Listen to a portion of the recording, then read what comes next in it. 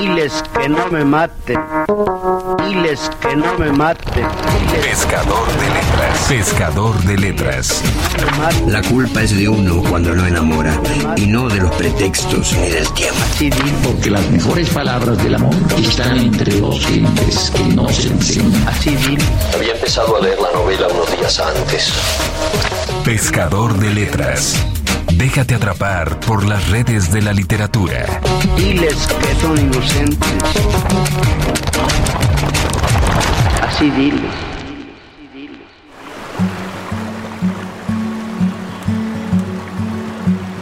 Me pregunto por qué el abuelo se sienta ahí mirando al oso Yogi. Me pregunto por qué se sienta ahí y no se ríe. Piensa en ello, chico. Pero no se lo preguntes a tu madre. Me pregunto por qué Elvis Presley solo sonríe con el labio superior. Piensa en ello, chico. Pero no se lo preguntes al cirujano.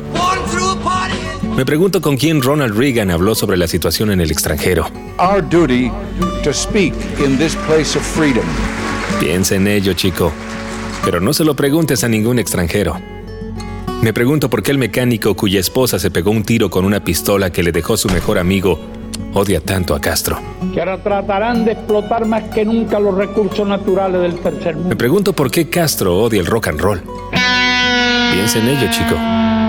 Pero no le pidas un baile. Me pregunto cuánto dinero ganó el tipo que escribió Blanca Navidad. Piensa en ello.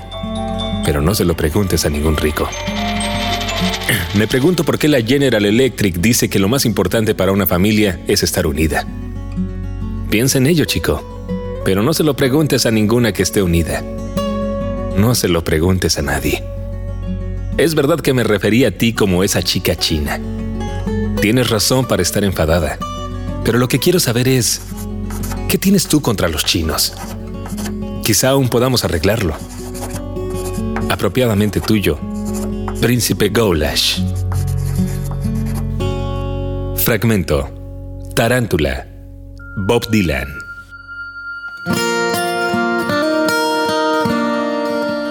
Luego de nacer el 24 de mayo de 1941, fue registrado bajo el nombre de Robert Allen Zimmerman en Minnesota, Estados Unidos. Sus padres eran comerciantes judíos con los que se trasladó desde muy pequeño a una aldea cerca de la frontera con Canadá, en medio de un ambiente dominado por el trabajo de las minas. Y bajo este ambiente es donde el joven Robert comenzaría a estudiar música, guitarra y piano más específicamente, así como empezar a escribir sus primeros poemas. Vivía en un entorno rural y conoció de primera mano la música tradicional americana de origen europeo. Por esta etapa, Robert frecuentaba los locales nocturnos en los que se interpretaba música en vivo y pronto empezó a actuar en varios de estos, siendo que además pasaba más tiempo cantando y tocando la guitarra y la armónica que estudiando. Fue entonces cuando adoptó un nombre artístico en homenaje al poeta americano Dylan Thomas. Así nació Bob Dylan. Al explicar su cambio de nombre en una entrevista de 2004, dijo: naces, conoces los nombres incorrectos, los padres equivocados. Quiero decir, eso sucede. Te llamas a ti mismo como quieres llamarte a ti mismo. Bob Dylan abandonó definitivamente los estudios universitarios y decidió dedicarse por completo a la música. En 1961 se trasladó a Nueva York. Ahí empezó a cantar en los cafés de Greenwich Village, donde se reunían los aficionados al folk. El joven cantante llamó la atención de las más importantes figuras del género, a las que admiraba y que pronto lo consideraron uno de los suyos. En la década de 1960 creó un estilo propio, a la cual añadió unas letras cargadas de simbolismo y reivindicaciones que le convirtieron en un líder para la juventud contestataria de su país. Canciones como Blowing in the Wind, Matters of War o A Hard Rain's Gonna Fall, con un importante contenido de protesta social.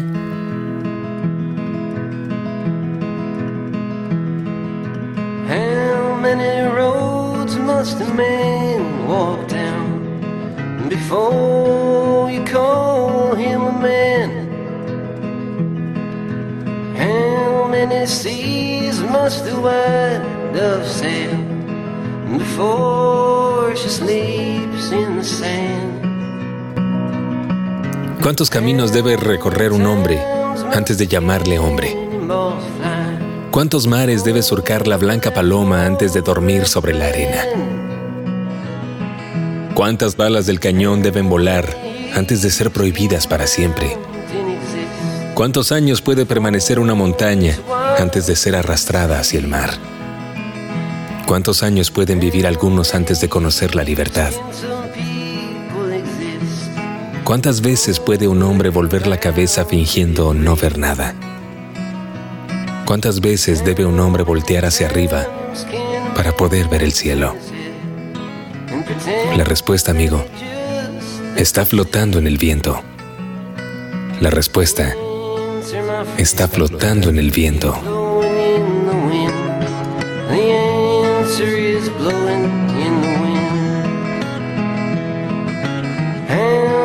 Times must a man look up before he really sees the sky?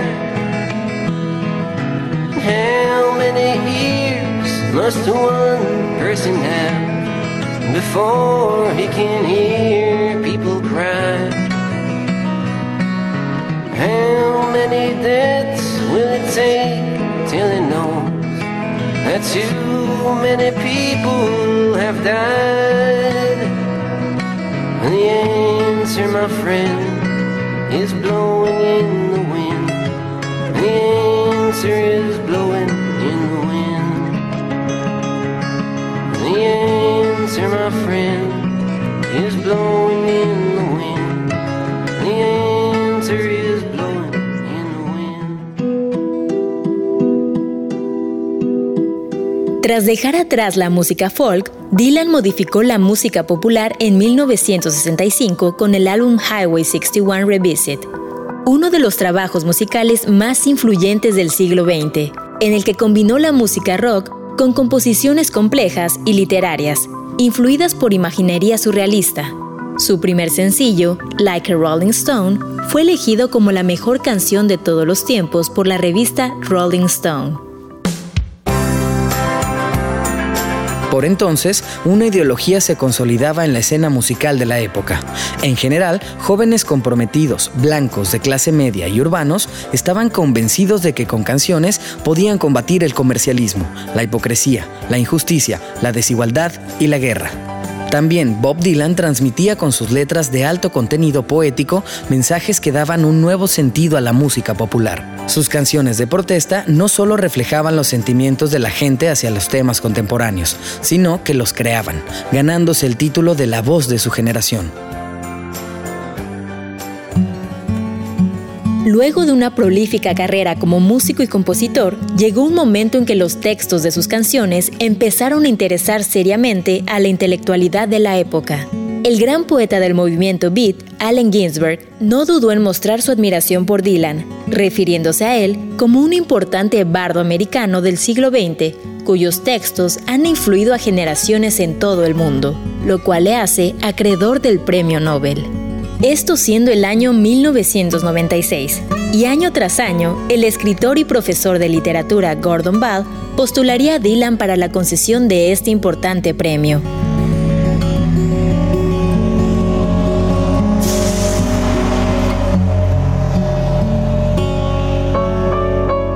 Una vida en la carretera y en medio de la historia.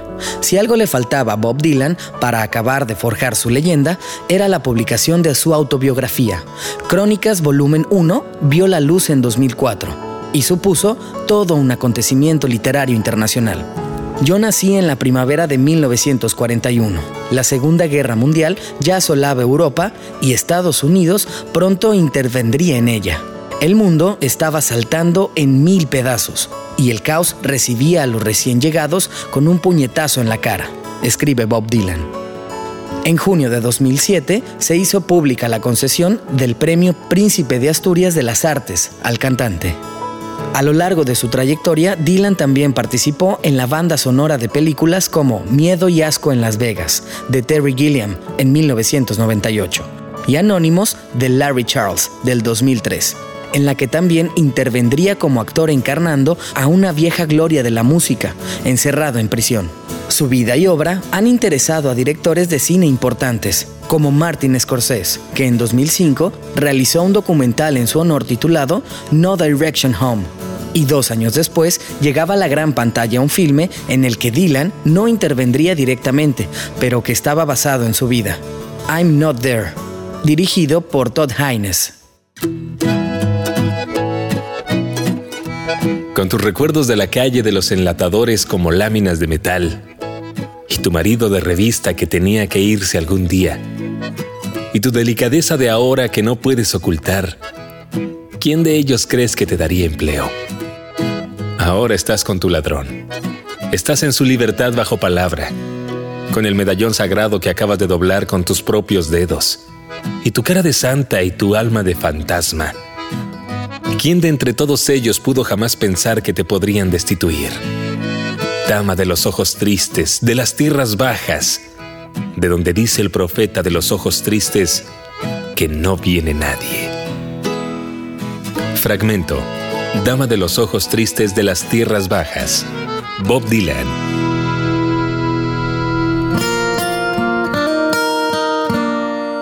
Premiar a Dylan es como ponerle una medalla al Everest por ser la montaña más alta, dijo el músico y poeta Leonard Cohen cuando se enteró del ganador del Nobel de Literatura en el 2017.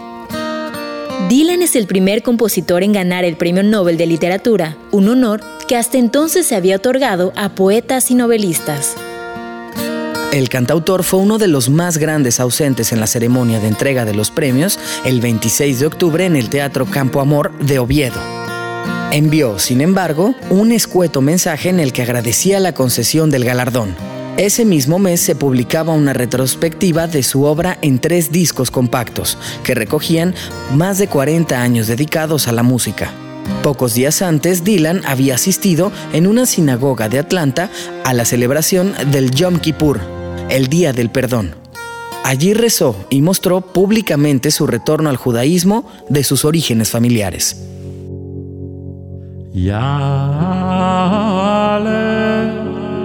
תחנוננו מערב ויבוא שבתנו מבוקר ויראה רינוננו.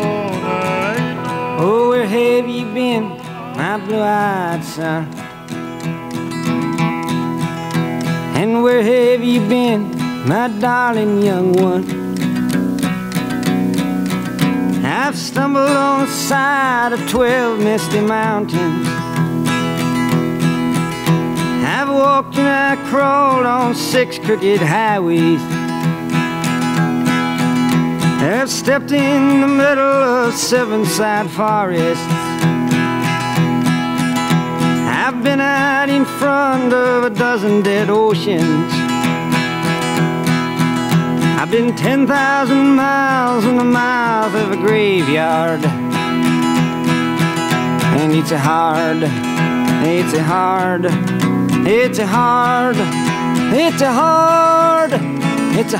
rain you're gonna fall.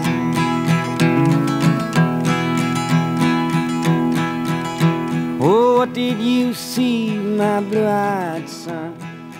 Diles que no me maten. Diles que no me maten. Pescador de letras. Pescador de letras. La culpa es de uno cuando no enamora y no de los pretextos ni del tiempo.